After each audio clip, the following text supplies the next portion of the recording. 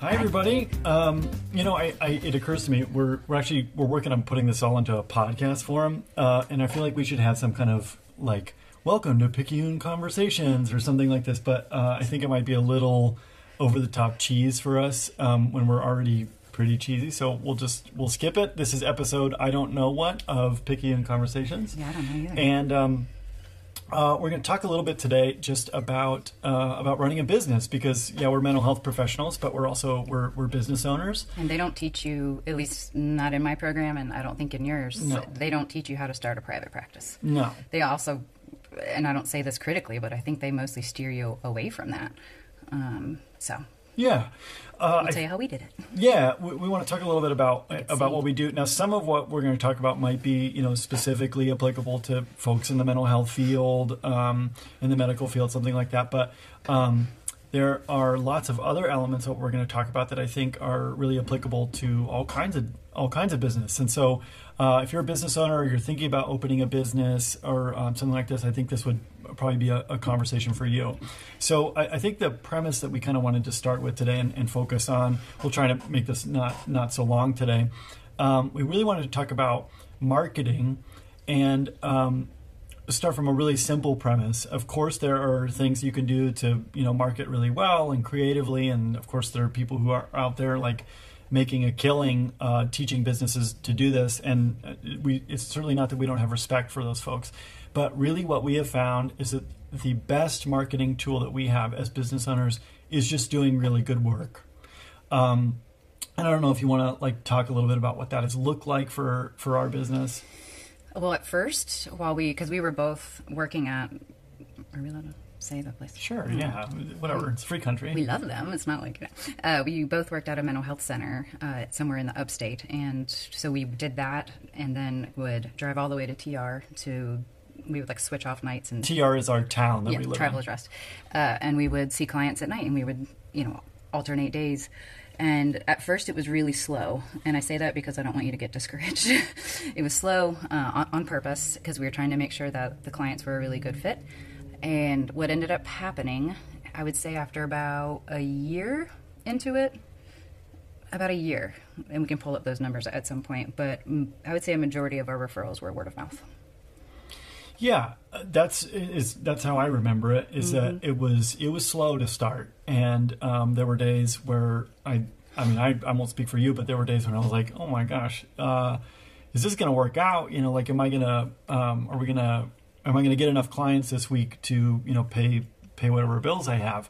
And that's it's kind of scary, but also I think we believed in the work that we were doing. And I think that's one reason that this is part of your best marketing tool is to do good work, is that it also engenders a sense of confidence inside yourself that you are doing something of value that people want, and I think if we had this actually, I'll just mention this briefly, we decided together that we were only ever going to take clients that we really wanted to work with. So for instance, I love children. I have two of my own who oh my gosh, I enjoy them so much. They are my favorite part of every day. They're so much fun. I hate being a child's therapist. And I'm so glad that there are folks who do it. It's not that I'm not a believer in play therapy. I'm a huge believer in play therapy, and I love therapists who work with young kids. I don't ever want to be one of those therapists. I just don't enjoy the work. That's maybe, I could share my thoughts on that some other time, but it's really just personal preference. And so we made this decision together that we were simply not going to do that, to take on clients that we didn't want to see. And part of what that was about was making sure that, if I show up and I'm trying to, kind of half-ass my way through some play therapy or whatever with a kid, I'm not doing very good work. I'm just not. And that then I don't feel particularly confident about the work that I'm doing. And resentful a little bit. And maybe a little resentful. And then the people walk away from their time with me, not really having gotten particularly good therapy. And then, maybe that's what spreads around by word of mouth rather than, oh, I saw this guy and he did good work.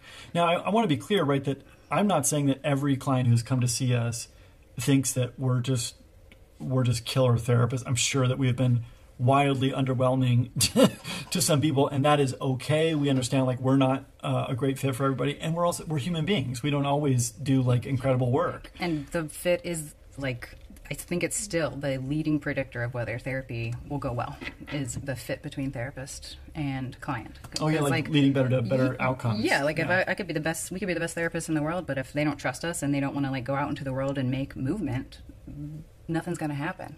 I think a lot of questions that some of my supervisees have had is like, how do you find what is your good fit for a client? Like, and admittedly, mine was a little bit of a trial and error because the job before we did the private practice, I did mostly work with kids and teenagers, so they were easy clients for me to get. And what I wanted the most was to get out of that job and start private practice. So admittedly, I did sort of kind of say yes to a lot of people that maybe I wouldn't have. I still loved all of them. I love all of you. And I'm really good at it. I don't say that very often, but I'm really good with kids. But what I started to notice was that when I saw their names and their initials on my schedule, I started to feel a little different about them. Not about them, mostly about their parents, honestly, because a lot of times the parents didn't want to do the work. And that can be really discouraging. I'd see the kids put in a crap ton of work in session and make all these changes, and then it all goes to you-know-what when they get home. And then how I also was able to get out of that was I started to see more teenagers, and I really started to notice a trend like, oh my gosh, I get excited when people are angry. Okay, so like making a mental note of all the times, this is what I tell my supervisees. Every time you feel a little bit of like excitement, make a mental note, or like make an actual note if you have ADHD like me. Write an actual note of like what kinds of clients give you that little like spark. And I learned that it's angry teenagers and couples and people over the age of 50. Yeah. So, which is kind of fun. Yeah, and as you're talking about this, I'm just remembering what it was like to have somebody reach out to the practice saying like, oh, I'd like to come and see you, and I'll pay you $100 an hour or whatever to. That's our that's in the ballpark of our rate. They would offer, oh yeah, I'll come and I'll give you business and I'll pay you, and then to say, actually, no, I don't do that work when you have, 4 sessions scheduled that week. That felt like death on one level. But there was we made a bet. And the bet was, if we make our dream jobs for ourselves, then we are going to be flourishing as people. And if we're flourishing as people, then we will flourish as therapists. And if we flourish as therapists, then we'll do good work. And if we do good work, word will get out, and that will be generative for us business-wise. And makes me cry every time I think about it. No, I mean, it's because it all goes back. I know, I'm just like, I don't know what this is. What am I doing here? I don't know. Playing a guitar. I don't know. I was going to say a broken record, but I went with a guitar. I don't know. We'll have to Freud that up later. Now I lost my train of thought because I was... Oh. It all goes back to mutual respect. I found it. I love when I find it. Well, connect the dots for me. How does it relate to mutual respect? Because if we're respecting us and we're trying to do really good work, we know that it's part of doing good work is that we respect ourselves and our clients, and we do good work. They're going to go out into the community and do good work, and so on and so forth. And the people that we hire, we decided very early on, we're not going to be a volume business. Like, it was just us for first 3 years, just building it up, trying to figure shit out, basically. And the people that we hired, amazing. Yeah, they've been incredible. I mean, we're just so... We could probably do a whole podcast just like feature them. You're like, here they are. Yeah, just like tell you about how much we love them and how proud we are of them. I think that this is one thing. There's this kind of myth, I think, that gets talked about, certainly in our field. And again, I'm not saying that what we're saying is going to apply to every field, but there's this myth in our field of like, yeah, when you're starting a private practice, you just kind of have to take everybody and you have to work stupid hours. And yeah, you just like, you burn the candle at every end, and you work weekends every weekend. And we made this bet. I mean, really, maybe even against our better judgment, we made this bet that no, from the get-go, we are going to work the job that we want to have. And we knew that it would be slower to build up a caseload, and there were just these like gut-wrenching moments of like turning down, turning down business and referring people elsewhere who would be paying clients. That was also a really good thing that we did. It wasn't like, we're not a good fit, see you later. We actually, like, because we had the time, we would help them find, you know, a not trash therapist.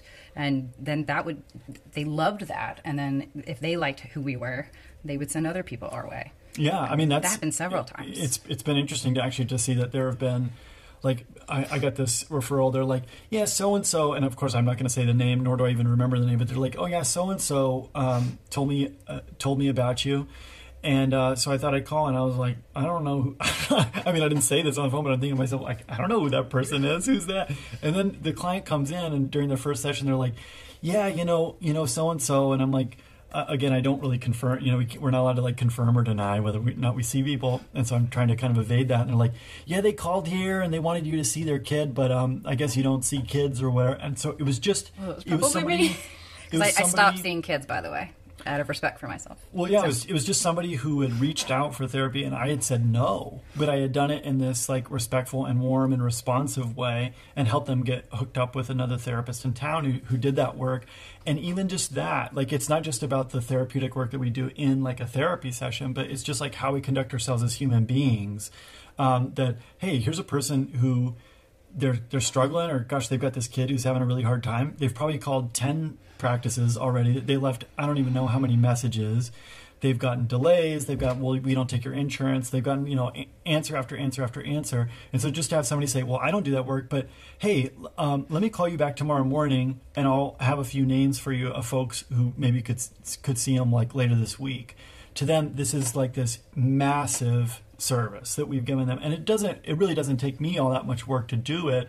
But this is what I'm saying, like, you could develop this huge marketing budget. You know, you could devote, you know, 25% of your business revenue into marketing, and it would be expensive. And you know what? I'm not saying that is money poorly spent, or that won't help build your business. I'm not saying that at all. But I am saying, you know, that little bit of interference that I ran for that parent, that was free.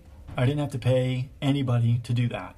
And it took me about 15 minutes, and it generated a client for me, and I don't like translating clients into dollars or something like that's not something that we do at our practice, but like just a very, very quick math, like, wow, like what a well spent 15 minutes, you know, from a revenue standpoint.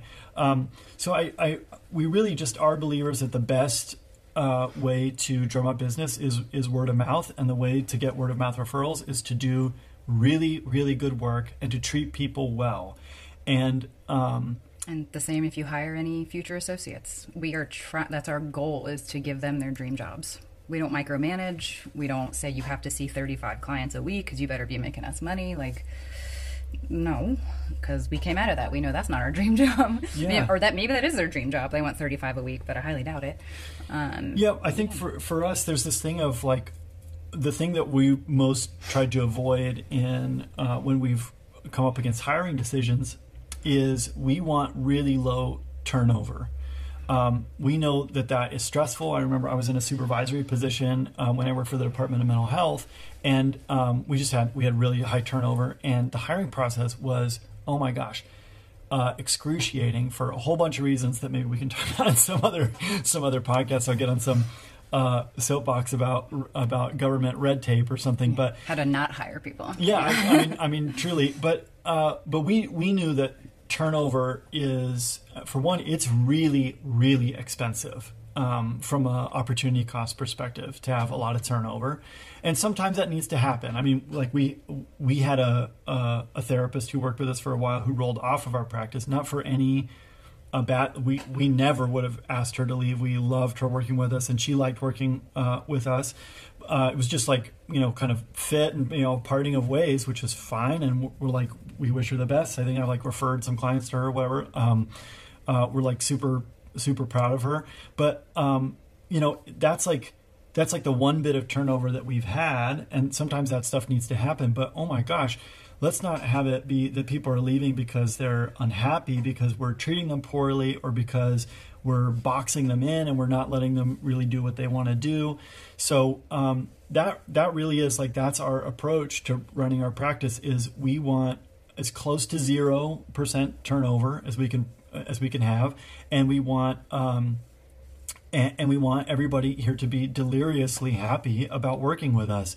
And so we'll find these like little ways of doing that. I mean, they don't, to us, they are not that big a deal, both in our our accounting ledger and, just from like a time and resource standpoint, but to our associates, they can be these like super, super meaningful things that go a really, really long way and help them to feel valued and appreciated and so on and so forth. And, whatever, we could probably make more money if we did this like other model or something, but yeah, we even paid almost the opposite percentage of what most people. It's usually what, like 65-35 or 70-30 or something, or 60-40, somewhere in there. That's what a lot of where like practices do. The practices will keep the higher amount and give that cheaper amount to the associate, and we don't do that. We do the other way. Yeah, and again, I'm not saying it could be that this isn't applicable to every business model or something like that. It's just we're wanting to share some wins that we've had running a private practice, things that have really worked for us and have worked for the folks who work with us. And it worked through the pandemic. Just throwing that out there. Yeah. Like, was there a week or two where everybody was like, "Oh my God," and we had to figure out whether we were going to do online virtual stuff, but then it like scooped right back up because of word of mouth, because people were desperate. Well, yeah, because the contribution of what we offer did not decrease in value, and I think that's like the main thing. This is what I mean when I say that your best marketing tool is doing good work. Like what I mean when I say good work is that you look at what you have to offer and you say, is this something that is of actual value, not like kind of like transient value. Like I'm thinking like fidget spinners. Remember fidget spinners? I remember fidget spinners. It was like everybody, and like these little elementary school kids were like bankrupting their parents buying fidget spinners. Okay, now the thing about a fidget spinner, right, is like it had value, but like only because it was like trendy, and then like. There were these people who were like, I bought, 10,000 fidget spinners at, some bulk cost and then I'm going to sell them off and I'm going to make this massive profit. And then, of course, fidget spinner, you like fast forward a month and a half and fidget spinners are like, who cares anymore? Like anybody who owns them or anybody who wants one already has, 12 and they're really not cool anymore. The trend is over. And so now you've got 10,000 fidget spinners sitting in your garage. Like that's what I mean when I say transient value, to like know that what you have to offer transcends that, like that it has lasting, like meaningful value to human beings, not just as individuals, but to the community. And then to really like work on that craft, to do it really well, The thing is that is, that stands up against like economic pressures, that stands up against, changes in people's lives. I mean, that stands up against. I would put that up against a search engine optimization strategy any day, because whatever, maybe people find us or whatever, and then they come here. They find us online because we're the first website listed, and so then they come, and our therapy is just garbage. Well, then guess what? They come for like 2 sessions and then they're out of here. And sure, like we can fill the couch the next week with somebody else because our search engine, we're at the top of the search engine. But then the person who came for 2 sessions and thinks our therapy is garbage, appropriately so, they leave and they let other people know. And so we're just, we are just huge believers that like really working on your craft and not just like doing a job well, but being a good human being.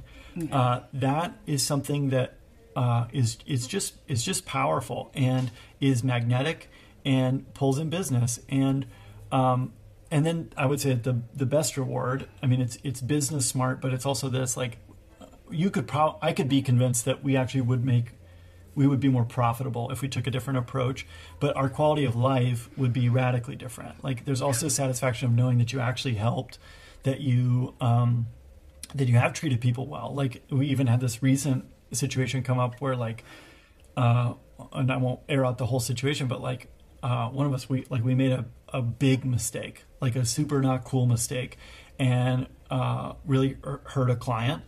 And it was so tempting. I mean, wasn't it so tempting for us to be like, okay, like, oh, I want to sweep this under the rug. Like, how can we image manage here or something. And instead, we stuck to our values and we took responsibility.